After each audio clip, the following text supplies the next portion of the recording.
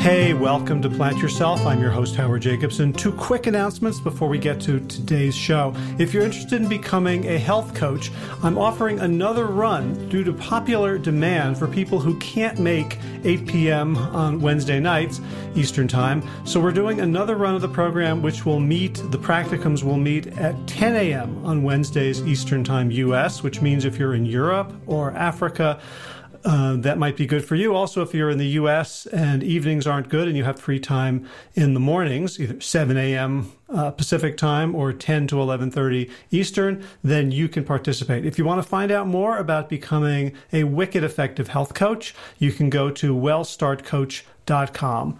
Second thing is, if you're not aware of it, Josh LaJaunie and I have a book that is free on Amazon Kindle. It's called Sick to Fit. And if you just go to Amazon and search for Sick to Fit, you'll be able to download it for free and read it on any Kindle-enabled device, even a phone, smartphone, tablet, computer, whatever. All right, let's get to today's episode. This is the Plant Yourself podcast. I'm Howard Jacobson of PlantYourself.com, the Big Change Program with Josh LaJaunie, and WellStart Health. This podcast is part of my mission to help you live a happy and harmonious life. So you can hear I got a bug, I got a frog in my throat, which I'm not sure is completely vegan, but whatever. And so I'm going to keep the pre-announcements quite short, and so we can get right to today's mellifluous and magnificent conversation with Darren Morton. First announcement is, if you're looking for natural, organic, environmentally friendly, light on the planet, delicious, vegan body care products, check out The Natural Vegan. And you can do so at plantyourself.com/naturalvegan. They sent me a bunch of stuff, which I really like. I especially like the deodorant that comes all in cardboard, so there's no plastic to have to throw away. It's a cool company. I don't get any money. They are tracking my links to see how many people I send them. But for right now, I want to protect my journalistic credibility with you by not being tempted to receive money for making recommendations. Which brings me to my second recommendation, which is that if you know anyone with type 1 or type 2 diabetes or gestational diabetes or pre-diabetes or who can spell the word diabetes or who can't, I highly recommend the 2018 Mastering Diabetes Summit put on by last week's guests, Robbie Barbaro and Cyrus Kambata, PhD. The two of them are brilliant. They're making a huge impact on the world, and they figured out this summit sort of methodology to spread the word to tens of thousands of people, none of whom have to pay a penny to get all this information. And their financial model is just for people who want to save it and be able to listen to it and watch it again and again and again, can pay a small amount for the privilege. So to find out more and to sign up to get all these great free talks, just go to plantyourself.com/MD. That's MD like medical doctor. In this case, it stands for Mastering Diabetes. Plantyourself.com/MD. Now, if you appreciate the fact that I am not taking affiliate commission for making recommendations, that I'm just recommending things that I truly believe in for you, and you realize that I also have to make a living somehow, and the podcast is completely free, and it always has been and always will be, along with lots and lots of other resources, and you would like to throw some money my way to keep the thing going, you can do so via Patreon. You can just go to patreon.com/plantyourself or just search on the Patreon page for Plant Yourself and make an ongoing monthly contribution. I reached a new milestone last week. I'm up to $500 a month, which is halfway to my first goal of $1,000 a month, which would allow me to do a whole lot more with the podcast. The other way is to help the startup that I just co-founded, WellStart Health. We offer a digital therapeutic intervention for employees who are suffering from chronic diseases like diabetes, high blood pressure, heart disease, things like that, or who are at high risk of developing them. So we're really wellness for the sick. We're lifestyle medicine interventions for those employees whom otherwise would just be costing their companies thousands and thousands and thousands of dollars a month through galloping disease management costs, drugs, surgeries, all that sort of thing. And of course, it's a plant-based program, but we don't refer to it as such. We refer to it as an evidence-based program. It involves the Big Change Program methodology. Josh and I have both joined to infuse WellStart Health with that methodology. And our goal is, instead of reaching a few hundred people a year, as we're doing with the Big Change Program, to take this nationally, to take this to large corporations, and to spread the plant-based lifestyle message to populations that so far have not been privy to it. Things like in the trucking industry, the transportation industry, oil rig workers, manufacturing, not your typical Whole Foods crowd.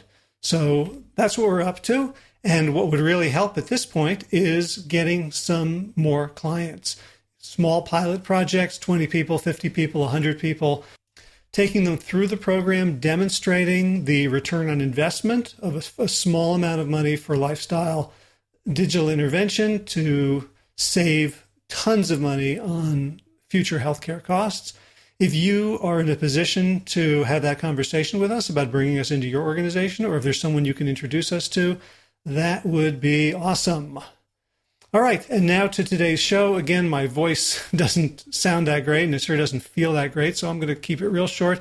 Darren Morton is an awesome guy. He is the author, most recently, of a book called Live More Happy, and he was a little uncomfortable at putting the word happy in the title just because he thought people would not take it seriously. So he insisted to the publisher that the subtitle be Scientifically Proven Ways to Lift Your Mood and Your Life.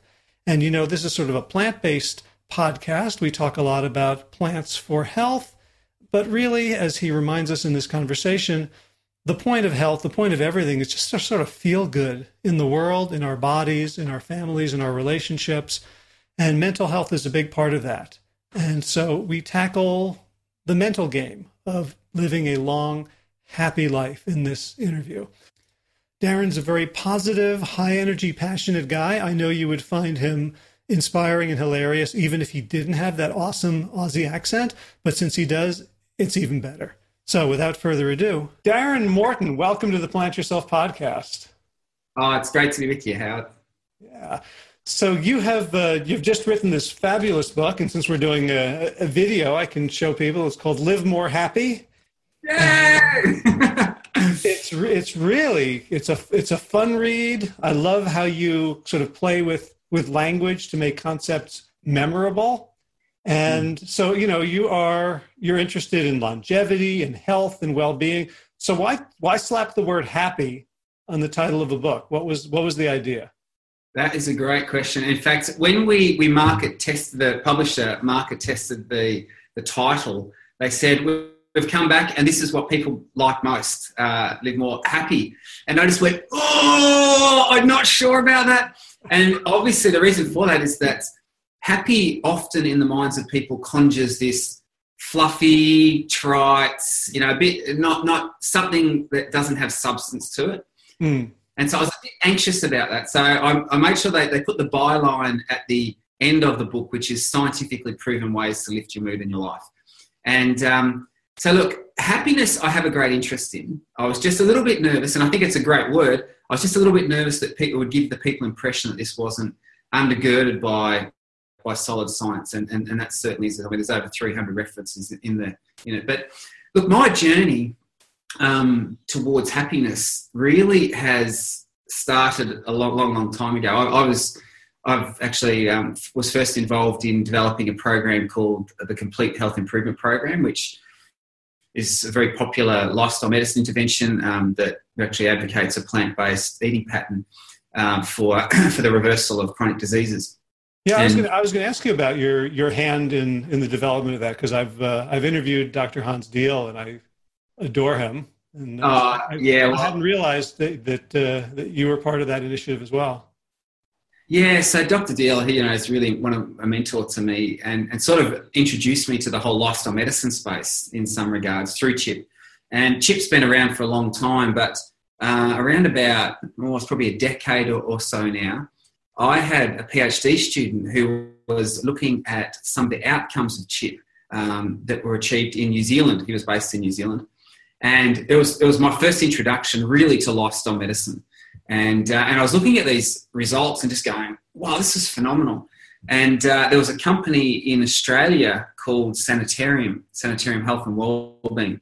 And they came and saw me and said, oh, look, we're interested in developing a program that communities could use that gets measurable outcomes. Have you got any ideas? And anyway, I was just sort of chewing the fat with these guys, so to speak. And I said, oh, well, have you heard of the CHIP program? And they're like, there's not so much fat in that, by the way. But they said, heard of the CHIP? I said, you heard of the CHIP program? And they said, no. And anyway, they went and they contacted Dr. Deal. One thing led to another, and they ended up by purchasing the global rights for CHIP. And at that time, they said, oh, look, we really need to, give CHIP a bit of a facelift. And they asked if I would come and help do that. So I got to know Dr. Deal really well and helped sort of develop the new version of CHIP, and I'm a presenter in that, which is really exciting. I mean, CHIP's now operating in, as I think I mentioned before, over 10 countries around the world. And where I'm based here at the university I'm at, we have a lifestyle research centre, and all the data from the CHIP programs conducted throughout the world come back to here. So we analyse and publish from that. Wow. Yeah. What I'm curious. I know we want to get into the book, but I'm just going to follow my curiosity here. What sort of data are you getting? Is it sort of self-report or clinical or economic? At what level are you looking for and finding outcome measures? Yeah. So at the moment, as a standard part of the CHIP program, people do clinical measurements, so they get blood work done. So we look at changes in lipid profiles and changes in BMI, body mass index, and fasting plasma glucose, as well as some behavioural questions as well. So we publish that from that kind of data, and that's standard as a mandatory sort of part of the CHIP program. So we published articles in the American Journal of Cardiology where we've had 5,000 documented the outcomes of 5,000 CHIP participants. Actually, we now have a data set of I think it's getting close to 12,000 CHIP participants. So it's a very powerful source, great resource from a publication perspective. But then we do other more specific studies. Like I have another PhD student at present who is looking at using CHIP in a clinical setting as a shared medical appointment, and we're specifically interested in diabetes reversal there. So there's a lot of activities going on. Uh-huh. So I asked you the question about your journey towards happiness. So you said like the CHIP was kind of a stepping stone for that interest? Yeah, it was. Now, it's been one stepping stone. I originally come from an education background, and then my PhD was really in human physiology with an exercise bent. So I have a great interest. I've always had a strong interest in exercise. Then I got involved in CHIP and helping develop that, which is really a nutrition-driven program. But what I sort of sat back and analysed, and one of the interesting things that came out of CHIP is we were putting people on this. It was quite sort of intensive therapeutic lifestyle change. We were encouraging people to really shift towards a plant-based eating pattern. And within a matter of days, these people would, the most common feedback we got, and we weren't actually capturing, valid data on it, but these anecdotal reports, people saying, I just feel better. Like I feel better. I can't even describe. It's like a fog is lifted from my brain, and all of a sudden I feel like I'm coming to life again. And so it was actually a publication back in 2011 now, showing that CHIP, which is this nutrition-driven program, was actually very effective at relieving depressive symptoms. And that really interests me because, for me, and I'm very immersed in the lifestyle medicine world at the moment. And, I love the fact that, lifestyle medicine can be so powerful for managing and in some instances reversing conditions like your heart disease and your diabetes and your anginas and all the rest of it, all these physical ailments. But the end goal for me is actually for people to feel better. I want people to feel better. That's it. And so why don't I want them to have chronic conditions? Is because you feel lousy when you're sick. And so I think really boiling under the surface for me has always been this great interest in emotional well-being. What does it take to really live well, to live our best life? Now, that has just been bubbling to the surface over the last probably decade or so. And what is driving that for me is that I think the next big thing is mental health.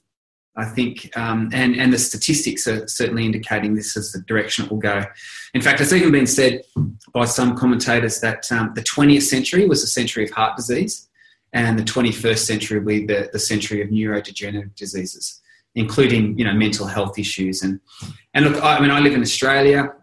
Probably haven't picked that from my accent as yet, but I in Australia, 1 in 10 adults wake up this morning and will take an antidepressant. Now that to me is just, we're a developed country. We in Australia, we talk about Australia being the lucky country. We've got a lot going right for us over here, and yet obviously there are a lot of people that are really struggling. That's the prevalence of use of antidepressant medications has doubled in the past decade. Now, in the US, if my sources are correct, say that about 1 in 8 adults are taking an antidepressant today. Right. I think the total of psychoactive drugs is legally prescribed is like 1 in 4. 1 in 4 at any given time. So if you add the anti-anxieties, and So, look, I'm very always, I talk at medical conventions all the time, and I'm very careful to say, people shouldn't be doing that. Look, I'm not, I think modern medicine has some fantastic things to contribute. But this is my issue, is that we know that there are many positive things people can do to lift their mood. And in fact, in some cases, there studies, that the empirical study data indicates that they're just as effective as antidepressants, and often they work like that, like faster. And I'm thinking to myself, why isn't this message getting out there? Why don't people? And in fact, one of my goals is to see the prescription of things like happiness. When you go to the physician and you say, I'm feeling fairly low, at the moment, at least in my country, there's one mode of treatment that's offered. It's like, well, here you go. This might help you to feel a bit better. That to me, in a developed country, when we have the amount of evidence that we do, that to me is it's almost criminal. It should be, the physician saying, hey, so here you go. Here are your options. Here are some things that we know that can be helpful. Now, I know that not everyone's going to jump on board and go, yeah, put me on a lifestyle intervention. But hey, we should at least have the opportunity, and there should be an increased awareness about it. So, one of my things that I'm pushing for is amongst the medical fraternity is to start prescribing happiness when people need it by having a greater awareness of some of the evidence-based things that we can do. So if someone comes in and they have high cholesterol, there's a number that you can look at, and you can say, okay, well, this person should be on this drug regimen. Or if someone has an elevated A1C, it's clear, okay, so there's a good candidate for metformin. How do you suggest that clinicians assess sort of the clinical line item, the billable condition of absence of happiness? Well, that's a great question, isn't it? And here's the problem when we start to deal with, subjective measures. Unlike a blood test result, which comes back and bang, there's your number. And so we have guide. This is, we start to talk about people's mental health and their emotional well-being. There is a degree of subjectivity to that. And whilst we have, we have psychometrics, we have questionnaires that we can give people that sort of indicate, where they're falling on it.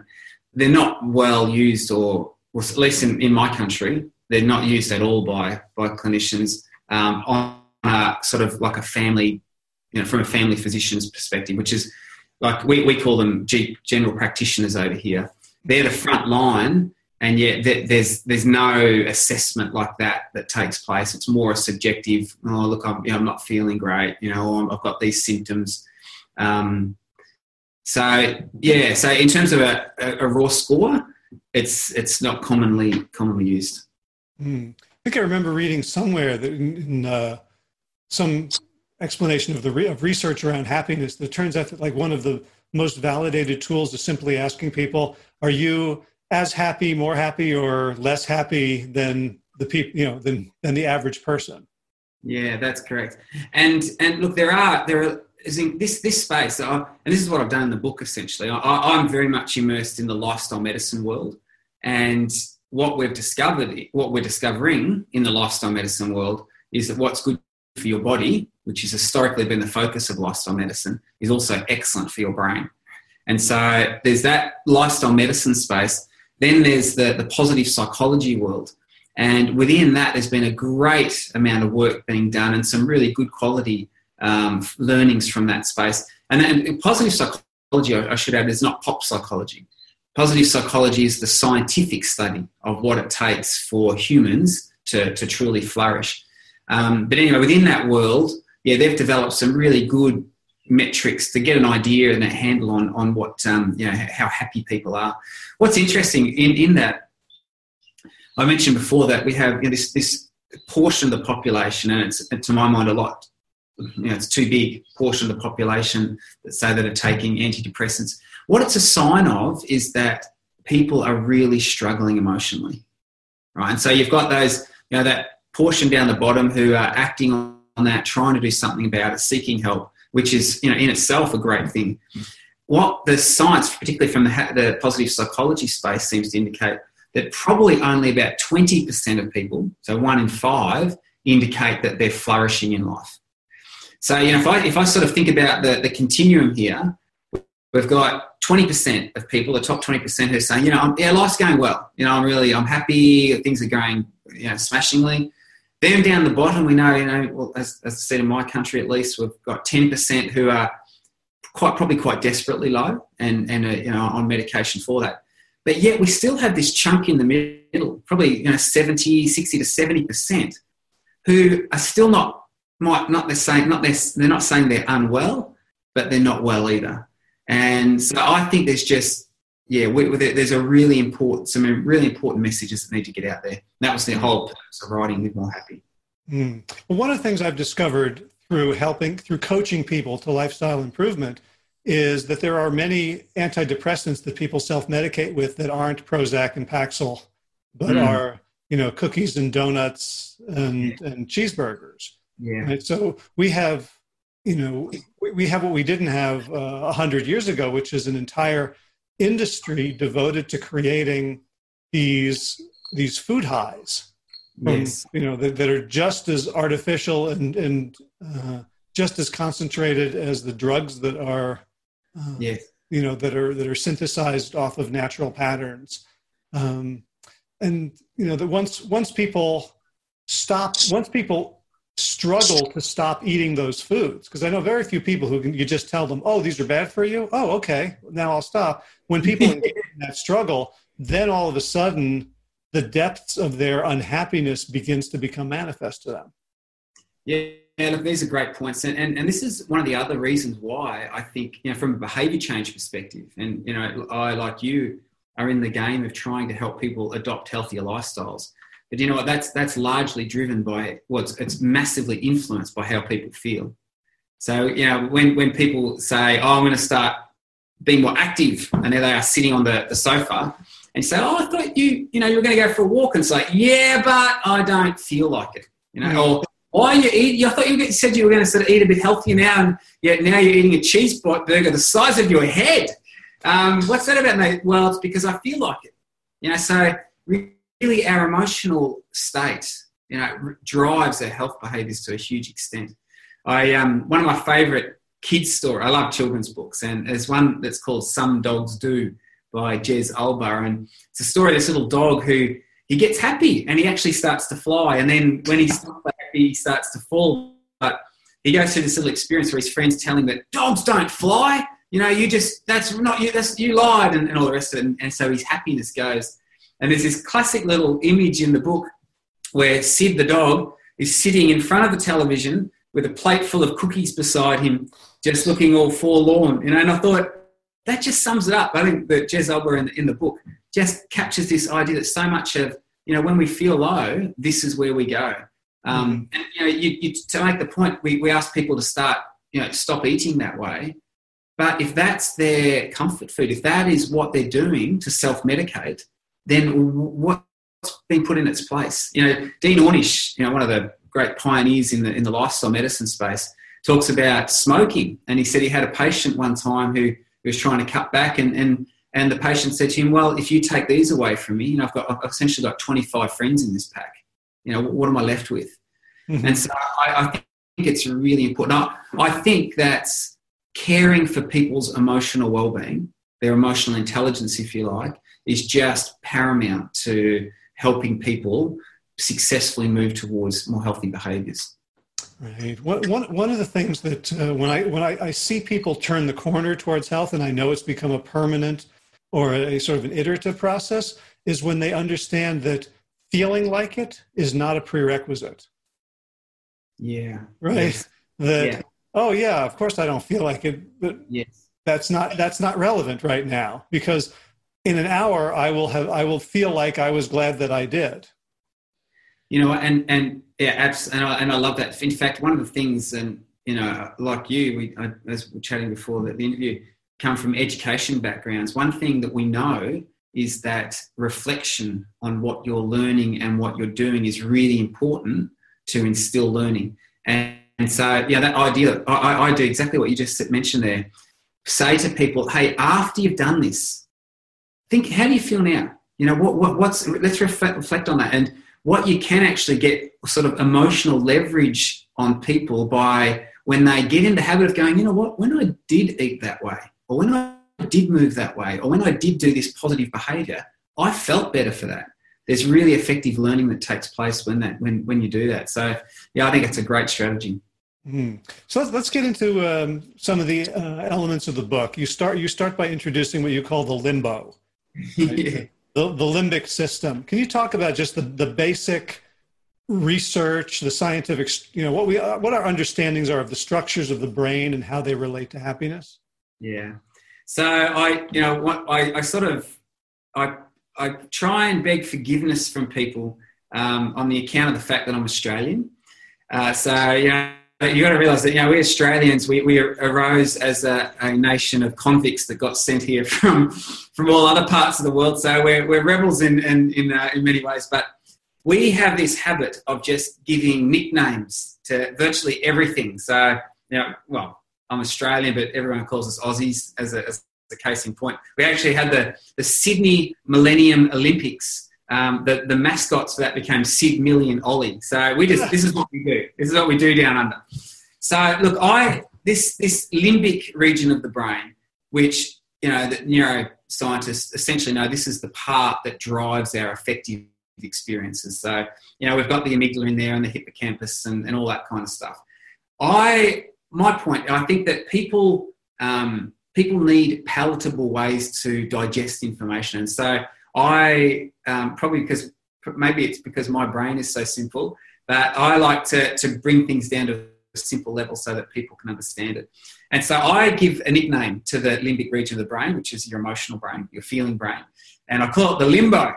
And essentially what I do throughout the book is say, this part of your brain, all right, like the rest of your brain, it relies on what it's told to manifest certain feelings. So, the analogy I use, my brother-in-law is a neurosurgeon, and he will tell you that when he does neurosurgery on someone's brain, before he cuts through the skin, he has to put anaesthetic in there, because people get really ticked off at you if you start cutting through their scalp without anaesthetic, because your scalp has feelings. And then when you get into, obviously, to go through the bone, you have to put anaesthetic through the bone, because that really hurts if you start drilling through that without it. But once you're in the brain tissue itself, then no anaesthetic is required, because your brain has no feelings of itself. And so the question, I suppose, that I ask in the book is, let's look at your emotional brain, this limbic region of your brain, this limbo. And once again, it has no feelings of itself. So then how does it know when to make you feel sad, mad, glad, or bad? Right? How does it know when to initiate these emotional states? And so then the logical step is that it relies on what it's told. And if you know the sources of input to your limbo, then you can purposefully and intentionally use those sources to send it the messages that you want. And so some of this is quite, intuitive, and some of these things we actually do already, but I'm hoping even people that are very informed that have read the book and gone through the material have gone, there are a couple of things that I didn't know. That was new to me. And for many people, it's like, wow, this is like a complete paradigm shift. So, so look, the book really focuses on introducing basic neuroscience by saying your limbo, your limbic region of your brain, which is your emotional brain, you can discover strategies, evidence-based strategies for sending it more uplifting messages. And in doing so, you can change your emotional state.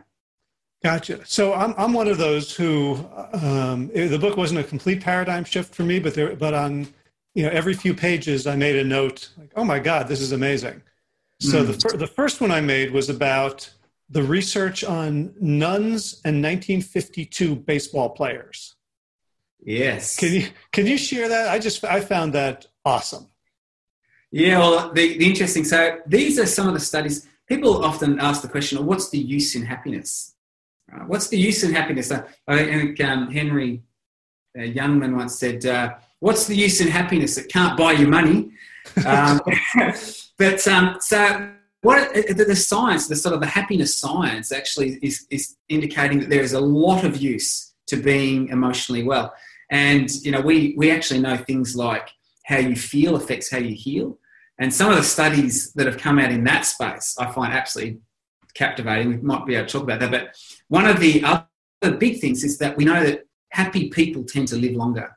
And some of I threw out some, quite quirky, interesting studies. And one of them is the nun study, where they had 180 nuns who back in the 1920s and the 30s, when they entered the convent, they had to write an autobiography. And so just a few paragraphs about, what they'd been up to, what their hopes and dreams and aspirations for the future were. And this got filed.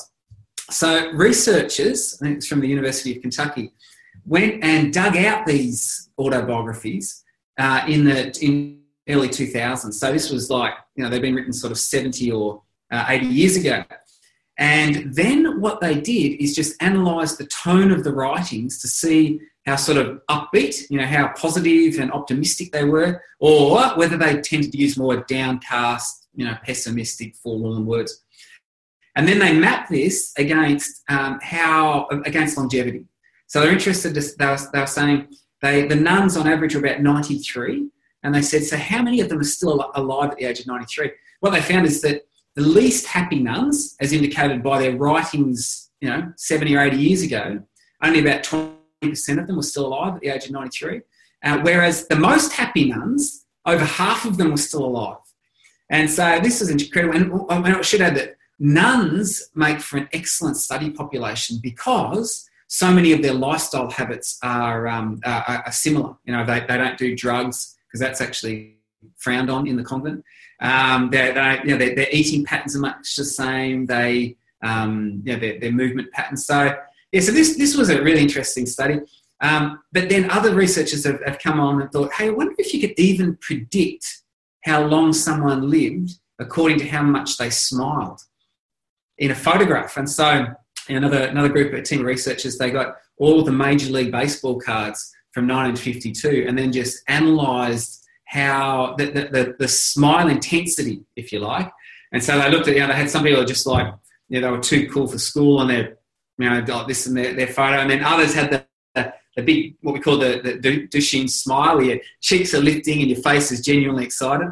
Anyway, they found that the people who had the biggest grins, the baseball players who had the biggest and cheesiest smiles, lived on average 7 years longer than those that didn't smile at all. And you think, well, how could that? Surely not. But obviously, probably what the point of it is that the smilier people in their photos were probably smilier most of the time. They're more happy.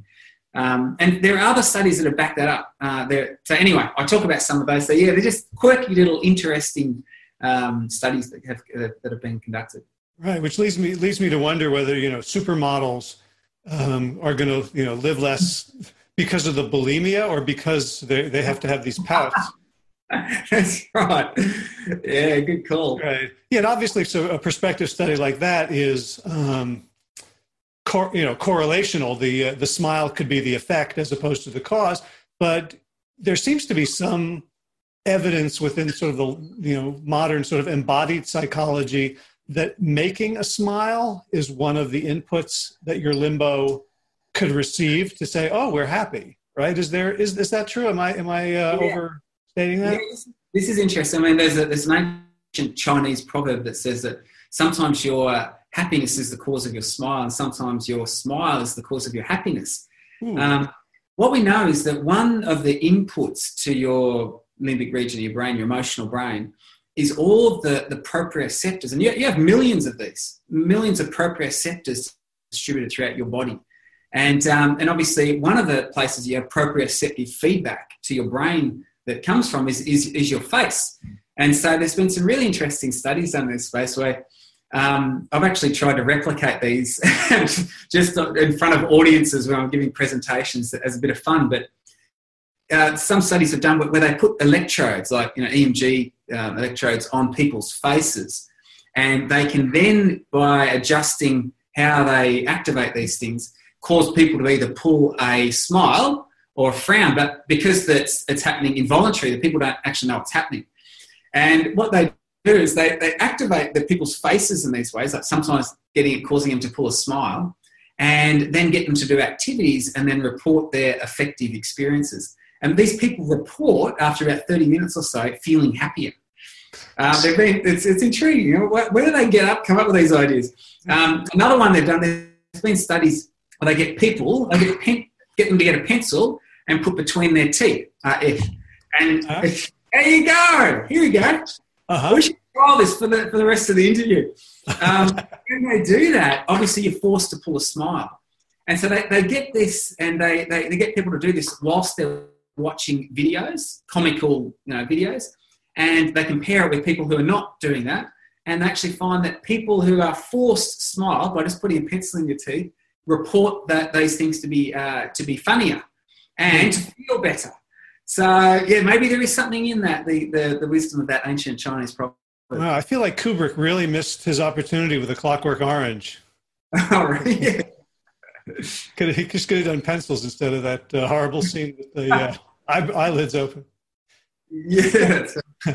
So you also talk about that the limbo listens to our language, and you mention bibliotherapy and positive self-talk. Can you talk about bibliotherapy and what it is and how we can self-administer? Yeah, look, I think bibliotherapy is essentially engaging with inspirational literature.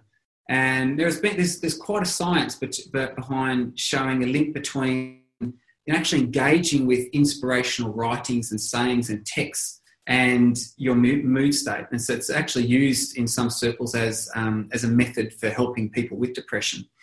And so, the point here is that if you look at the way that your brain is wired, once again, I'm keeping this in very simple terms, but you actually have links between the language centers of your higher brain, and I've given that a nickname too. I call that the leader because that's what it's meant to do. I love that because, and I want to come back to why I love the fact that it's the leader and why you chose that, because it's not obvious that that's what it does. Yes. But anyway, continue. I'll make a note to come back to that.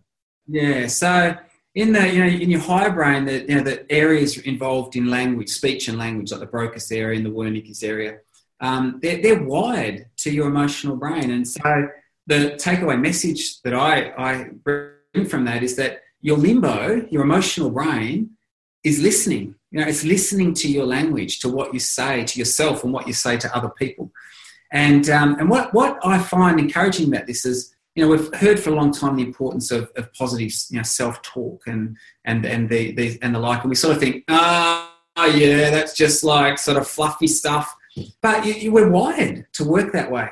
And what's interesting is that I use the analogy that your limbic region of your brain, your limbo, it's not your thinking brain, it's your feeling brain. Your leader, that higher brain, is the thinking brain. And because it's a feeling brain and not a thinking brain, I use the analogy, it's like a 2-year-old kid. It's a 2-year-old child. It doesn't have the ability to reason. And so therefore, it's highly impressionable, just like children are. And the analogy I like to use here is that that means that you have essentially this kid sitting in here, in the middle of your scalp, in the middle of your cranium, which is determining how you feel. And it's listening in to what its leader, its guardian, if you like, is saying, and what it's saying in terms of your internal dialogue. So it doesn't even know whether the words get out your mouth or not. What we say to ourselves, how we explain our circumstances to ourselves, and even more so what we say to other people. These language leverages our emotional states. And so, so the takeaway little lesson from that, and the chapter I've titled, Your Limbo is Listening. I think we've lost an ancient wisdom. And I think that nowadays we have access, we have our mobile devices, and on these these devices like this, we can carry around thousands of books, information. We just have to plug it and have a look and see, look up anything we want. But having it in your pocket like that is not the same as having it in your brain. And historically, when we didn't have access readily available to information like that, we would memorize things. This is part of bibliotherapy. And so I think, we need to be a great thing to move towards, again, ingraining inspiration in here, engaging those language area parts of our brain on inspirational sayings, inspirational texts. And I make a habit of this myself. So I feel like I've got a sort of memory bank of these, might be thousands, at least hundreds of different quotes, different texts, things that I've found really inspirational. And what I find really intriguing is that there are times when you start to feel a bit flat, a bit down, and these sorts of things will pop into mind, and they can be really quite uplifting. What are a couple of yours? I'd love to trade. Yeah, one of mine is make a careful exploration of who you are and the work you've been given, and then sink yourself into that. Each of us must take responsibility for doing the creative best we can with our own life. I like that. To actually have that plastered on my office door, which I'm sitting at the moment, so my students read it when they come. So, look, there are hundreds brewing around up there, and they pop up, they do. It's really quite amazing when people take the time to reflect and really meditate on sayings that are inspirational for them. Right. It's funny because I was thinking of like the one I was going to share that pops up easily to mind. I think it's a direct translation of what you just said. Mine is the last line of Mary Oliver's A Summer's Day. Tell me, what is it you plan to do with your one wild and precious life? Beautiful. Yeah, good on you, man. Good on you. So I was reading about that, but also part of me was arguing, right? Like some of it was thinking about, the affirmation movement and positive self-talk. And I was thinking about, Al Franken's old Saturday Night Live character, Stuart Smalley, whose motto is, I'm smart enough, I'm good enough, and gosh darn it, people like me. Right? So don't we know when we're lying to ourselves? Like how do you navigate saying the words versus telling the truth?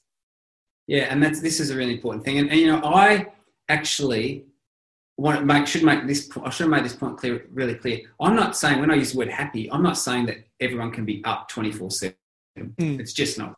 And so I think that's really important to recognize that. And in the same way, I'm not into lying to yourself, saying that, hey, we hear stories of people who, Muhammad Ali, I love one of his quotes. He said, I am the greatest. He'd always be saying it, I am the greatest. And then I read I heard him speak one time. He said, I am the greatest. He said, I said that even before I knew I was.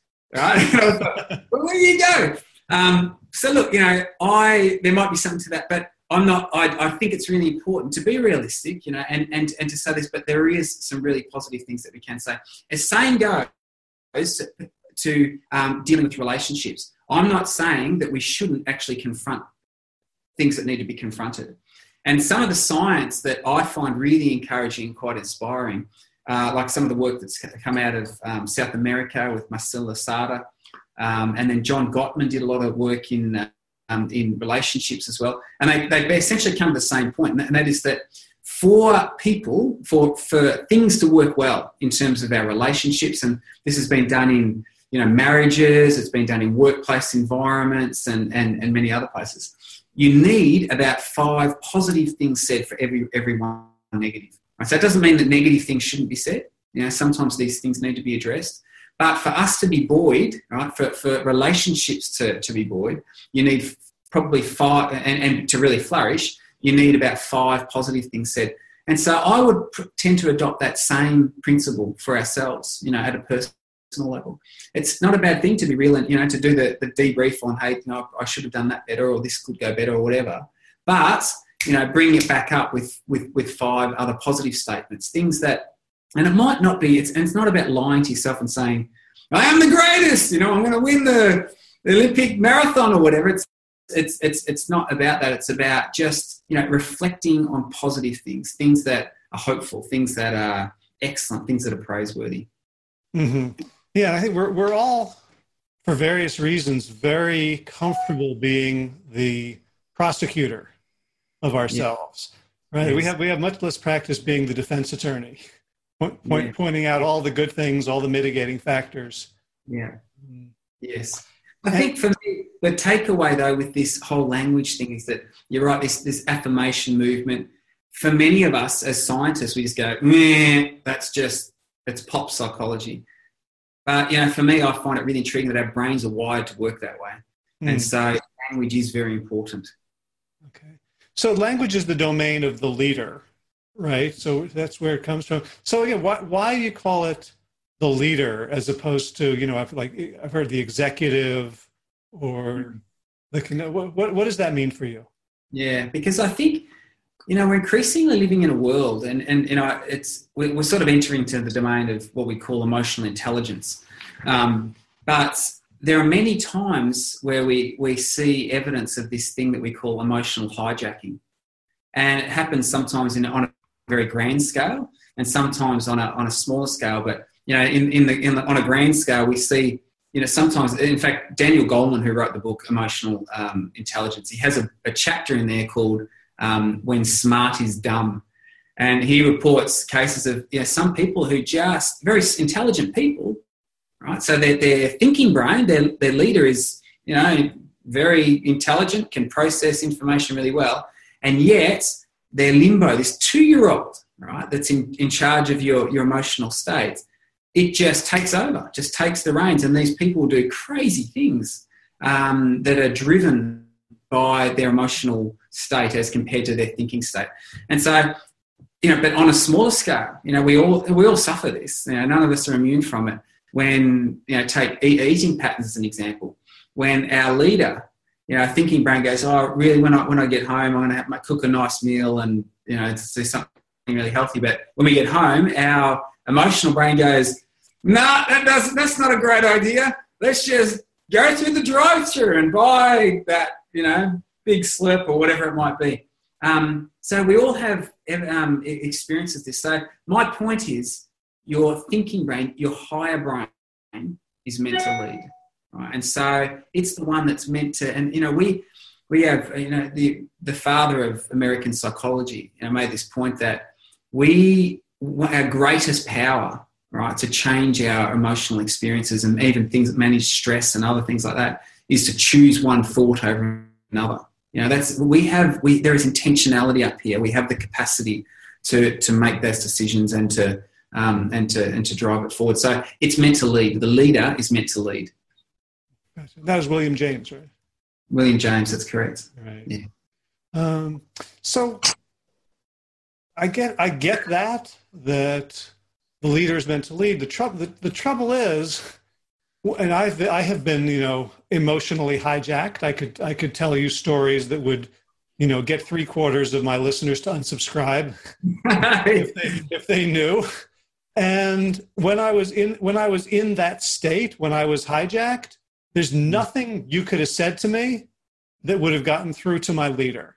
So and there's a lot of research. I've been studying the polyvagal theory of this entire vasovagal syncope and kind of entire shutdown where our bodies are stuck. And that it's not even our leader, but just the cells of our body are telling that our brain that things are not safe.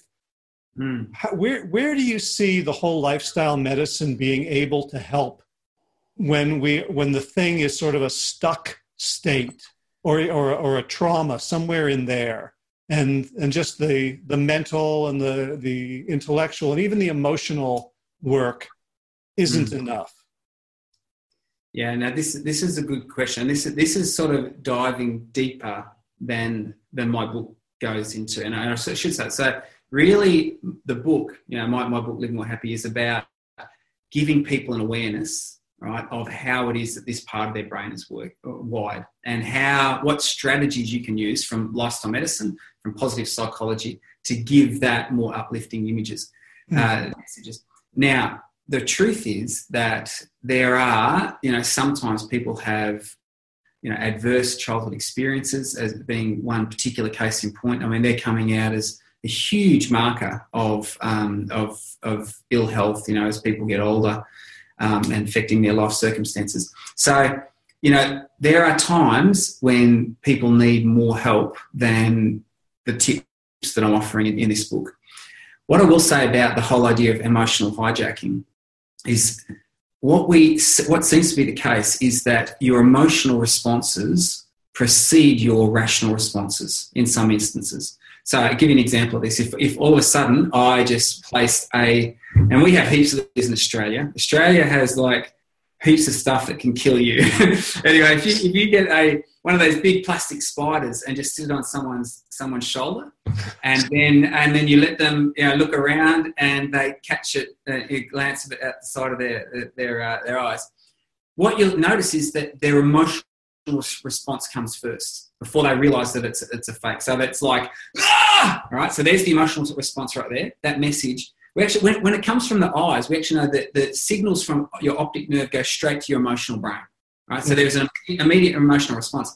Then it seems like there's about 6 more connections, 6 more pathways before it actually gets up to the leader. And so you see people's response, they go, and then, they realise it's only it's a plastic one.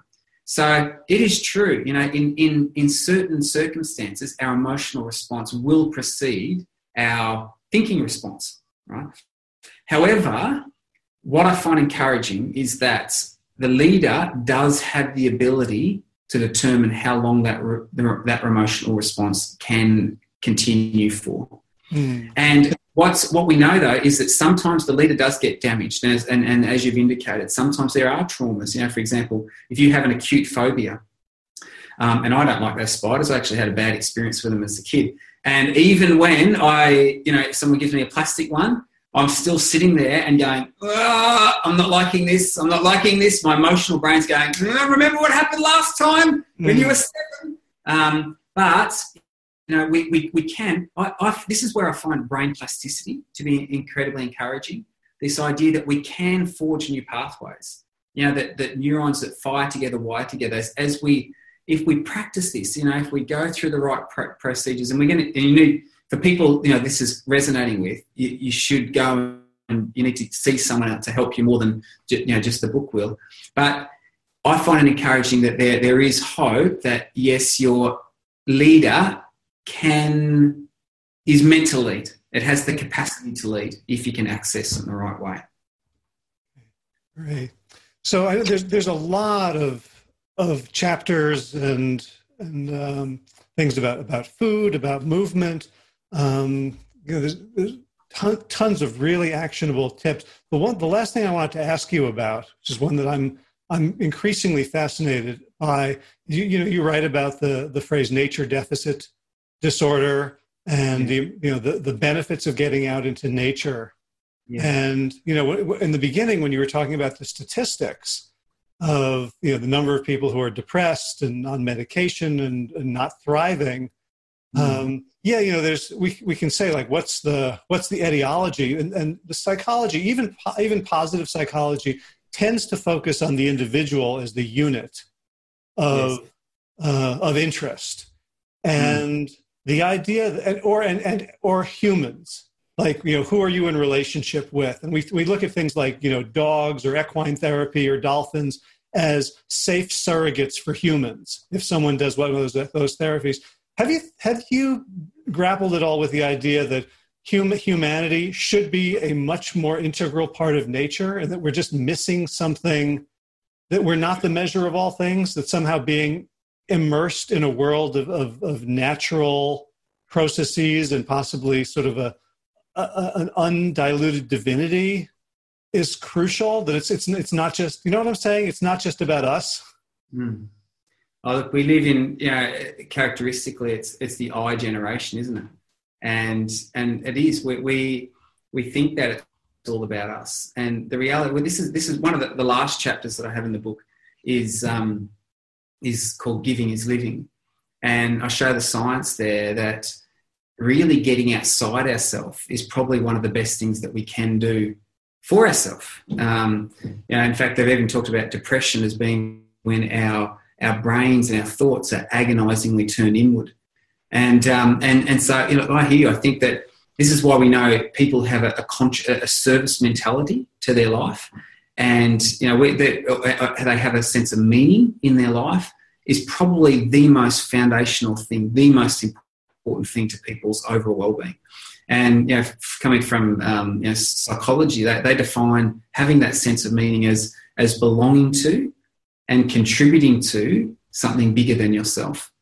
And that doesn't need to be a humanistic cause. It doesn't need to be. It might be an environmental cause. It might be that whole notion though of belonging. That we're part of something. Something bigger than ourselves. I think is really, really foundational. So I'm hearing what you're saying. I think getting, having that externalizing, having that outside perspective is really, really important. I really like what you mentioned though about the outdoor, the natural environments, and I think that is a part. That's a factor that contributes to our well-being, particularly our emotional well-being, that many people are just not aware of enough. The science here is really strong. There was a study conducted here in the capital of New Zealand, Auckland, not far from me, where actually they mapped the prevalence of depression and anxiety disorders and mapped it against how much access these people had to green and blue spaces. And I actually found that for every 1% increase in the amount of green space that you have access to, there's a 4% reduction in depression and anxiety, which if you do the sums on it, you double your exposure to green environments, you've got a 400% reduction in depression and anxiety. And so there's something incredibly therapeutic about nature. And I'm watching the sun come out my window, up outside my window and looking at the greenery and the blue. And there's something about that's very powerful for us. Particularly, and this is, I think, a message that people aren't aware of enough, is bright natural light and the role that plays. I talk a lot about that in the book, but there are the studies coming through. We're spending way too much time indoors, disconnected from nature, and it really is to our detriment. So before I let you go, I'm curious about something that you tease on your website, but it's not fully fleshed out yet. The LIFT project. Yeah. What is that? When is it coming? What should we know about it? Well, the LIFT project, I after developing the CHIP program and helping with that, one thing I learned from the CHIP program, it's one thing to write a book, and books can be helpful, but for people to really learn and benefit from things, they need to engage with it. And so what I've created, which is probably the most exciting thing I've been part of, is the LIFT project. And so I have this mission, right? This is a big mission, and I know that I'm going out on a limb here to declare it. But I have this mission to lift 10 million lives, because I think the world needs a lift. And so part of that strategy, I've got several campaigns and that I'd like to launch. In fact, next Tuesday, which is the 20th of March, is International Happiness Day. And on that, we're going to be launching a campaign called Lift 10, an Instagram campaign, #Lift10, where we're going to encourage people to look out for 10 people around them and try and give them a lift in some way. And the little phrase, one of my inspirational quotes and sayings that I love to memorise is, I'll lift thee and you'll lift me and we'll ascend together. And so we encourage people to do is to say, hey, are there 10 people that in some way I can give a little lift to, or maybe a big lift to, knowing that probably in doing that you're going to get. I actually believe there's a law that governs our emotional state, and it says that you reap what you sow. And so we're going to that's hashtag Lift 10 coming. But aside from that, I've put all the content of the book essentially into a fun educational adventure, and that's called the Lift Project. It's a 10-week program that people can go through, and where they learn all this stuff. There's some fun videos. I have some fun with it, and then there's some challenges, and we say, so let's test it for a week. So, for example, the week we look at food feeds your mood. Okay, well, here's what science says works in terms of helping people feel better. Let's test it and see if it works for you. And then there's a week on giving is living. And so we look at service activities. There's a week on motion creates emotion. There's a week on blue and green should often be seen, getting outdoors. So, yeah, the Lift Project, I'm very excited. The official launch of that will be in June. And there is the website for it is theliftproject.global. But we'll actually be running a pre-launch advanced screening, if you like, a special version, a guided tour, commencing the 25th of March this year. So if anyone would like to do that, they can jump on the website and all the details are there. Okay, it's at theliftproject.global. Theliftproject.global. Okay, and I'll include that in the show notes, but folks who hear it here can just jot it down and go. It starts on March 25th, and we're speaking in 2018. Yes, we are. You have to remember, we're talking to people in the future. That's right. Jetpacks and robots and all that. Well, they'll already be lifted. Right on. Well, Darren, thank you so much. I've loved the book. Even just one or two little things that I've added to my day have, clearly are lifting me, and by extension, the people whom I come into contact with. So it's a wonderful gift you've shared with the world, and it's such an important part of the lifestyle medicine movement, because we can get so grumpy, about cholesterol and fast food and sedentarism, and we're beset every day by messages that contradict what we know to be the truth. And so to have an underpinning in feeling better and helping other people feel better and having this global, larger perspective of what we're up to is so important. It's such good medicine for all of us in the movement. Yeah, well, as I often say, you can be thin and healthy and yet really miserable. And so, I hope this makes a contribution in that to helping people be happier, for want of a better word. Right on. Well, Darren Morton. And before we let you go, so there's the liftproject.global, but what's your website for people who just want to find out more, buy the book, say hello? Sure. So it's www.drdarrenmorton.com is my website, and also have a Facebook page, which is Dr. Darren Morton. And there's an Instagram site, The Lift Project Global. All right. And it's Morton with two O's, Morton. That's correct. Yes. Yeah. But you're the most famous Darren Morton, so people misspell it on Google. They'll find you anyway. There mustn't be any too many others out there then. Well, everyone just Google Darren Morton sub 3 hour marathon, and you'll find him. All right. So thank you so much, Darren, for waking up early to make this work for us to connect, and thank you for all the work you do. Oh, thank you for having me. It's been a pleasure. Take care. What a sweetie, huh? And wasn't that baseball card thing really cool? I love that. So if you enjoyed this episode and you'd like to support the mission of the Plant Yourself podcast, please subscribe and leave a review on iTunes. I have no idea why that's so important to our growth, but it is. If you want to know how, just go to plantyourself.com/review, and there's a little video, about a minute long, that'll show you exactly how to do it. For more information about the Big Change Program /WellStart Health, led by me and Josh LaJaunie, visit bigchangeprogram.com or wellstarthealth.com.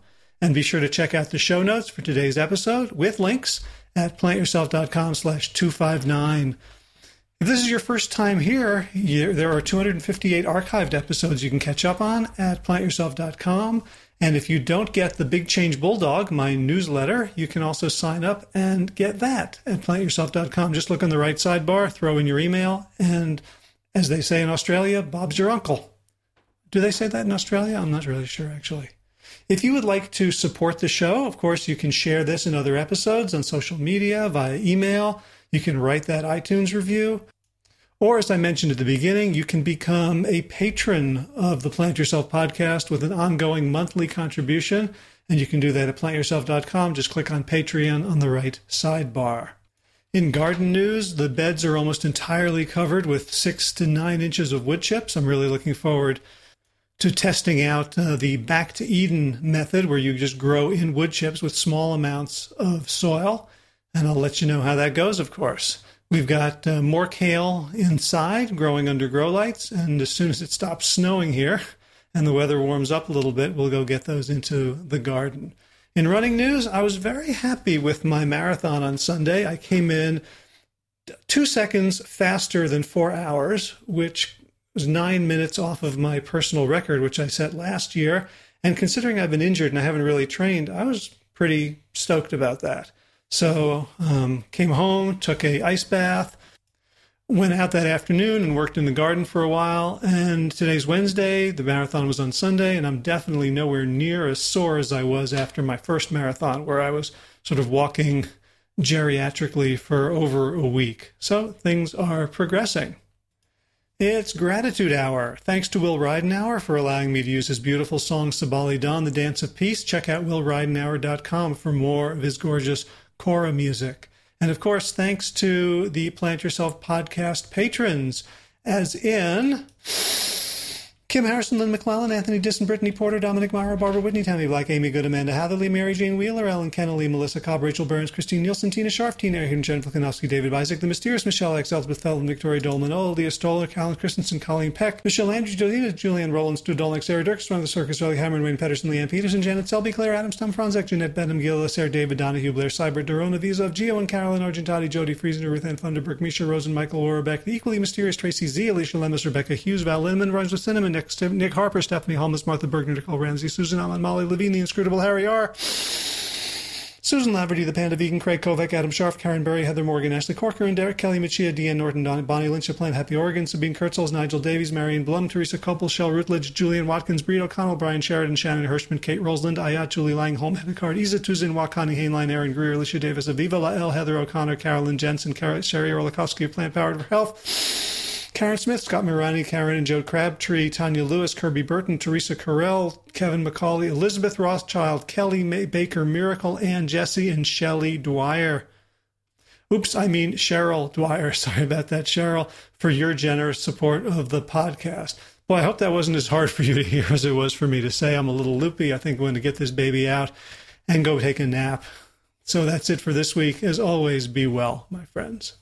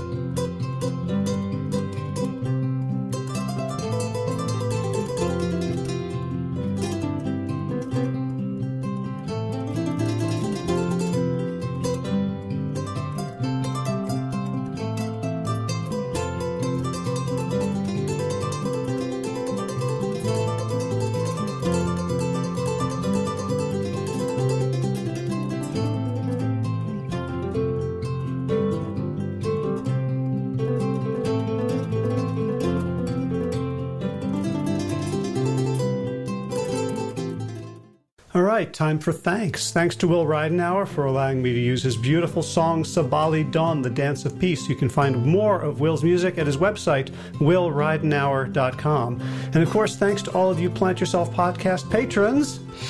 Kim Harrison, Lynn McClellan, Anthony Disson, Brittany Porter, Dominic Maurer, Barbara Whitney, Tammy Black, Amy Good, Amanda Heatherly, Mary Jean Wheeler, Ellen Kennelly, Melissa Cobb, Rachel Behrens, Christine Nielsen, Tina Scharf, Tina Ahern, Jen Filikanovsky, David Vizek, The Mysterious, Michelle X, Elspeth Feldman, Leah Stoller, Alan Christensen, Colleen Peck, Michelle Andrews, Zozina, Sarah Durkis, Rhymes with Circus, Kelly Cameron, Wayne Pedersen, Janet Selby, Kara Adams, Tom Franzek, Jeanette Benham, Gil Lassert, David Donahue, Blair Seibert, Dorona Vizo, Gio and Carol Argentati, Jody Friesner, with Ann Funderburg, Misha Rosen, Michael Warbeck, the equally mysterious Tracy Z, Aviva Lael, Alicia Lemus, Rebecca Hughes, Val Linneman, Rhymes with Cinnamon, Nick Harperson, Martha Bergner, Susan Amand, Molly Levine, the inscrutable Harry R., Susan Laverty, the Panda Vegan, Craig Kovic, Adam Scharf, Karen Burry, Heather Morgan, Kelly Machia, Deanne Norton, Bonnie Lynch, Plant Happy Oregon, Sabina Kurtzels, Nigel Davies, Marion Blum, Teresa Copel, Julian Watkins, Breed O'Connell, Shannon Hirschman, Linda Ayat, Holm Hedegaard, Isa Tuzuma, Connie Hainline, Aaron Greer, Alicia Davis, Heather O'Connor, Carolyn Jensen, Sherry Orlikowski of Plant Powered for Health, Karen Smith, Scott Morani, Karen and Joe Crabtree, Tanya Lewis, Kirby Burton, Teresa Carell, Kevin McCauley, Elizabeth Rothschild, Ann Jesse, Cheryl Dwyer, Jenny Hazelton, Valerie Peltier, Peter W. Evans, Colleen Harrison, Justine Divitt, Joshua Summermeyer, Dennis Bird, Darmy Kelly, Laurie Fanny, Linnea Lundquist, Valerie Hummel, Emily Iaconelli, Levy Wallach, Rosamund McAtee, Dan McCorney, Stephen Lehman, Patty DiMartino, Mike and Donna Karts, Deanne Bishop, Bill Brielf, Gunter Schmidt, Marjorie Lewis, Kelly Molden, Tricia Adams, Ian Kramer, Nancy Sheldon, Lindsay Bashford, Gunn-Marie Hagan, Tracy Gullis, Laura Heaton, Meg from Mama Says, Rochelle Kennedy, Diana Goldman, Stacey Stokes, Ben Savage, Michael Kay, Holly Butler, Diana, David Hughes, Connie Rogers, Claire England, Sally Robertson, Param Ganchi, Amy Daly, Brian Tourville, Mark Jeffrey Johnson, Josie Dempsey, Karen Schmidt, Pamela Hayden, Emily Perryman, Olga Sidorowska, Allison Corbett, Richard Stone, Lauren Vaught of Edible Musings, Aaron Hasty, Sean Owen, Sagar Nayak, Erica Piedra, and Danielle Roberts for your generous support of the podcast. That's it for today. As always, be well, my friends.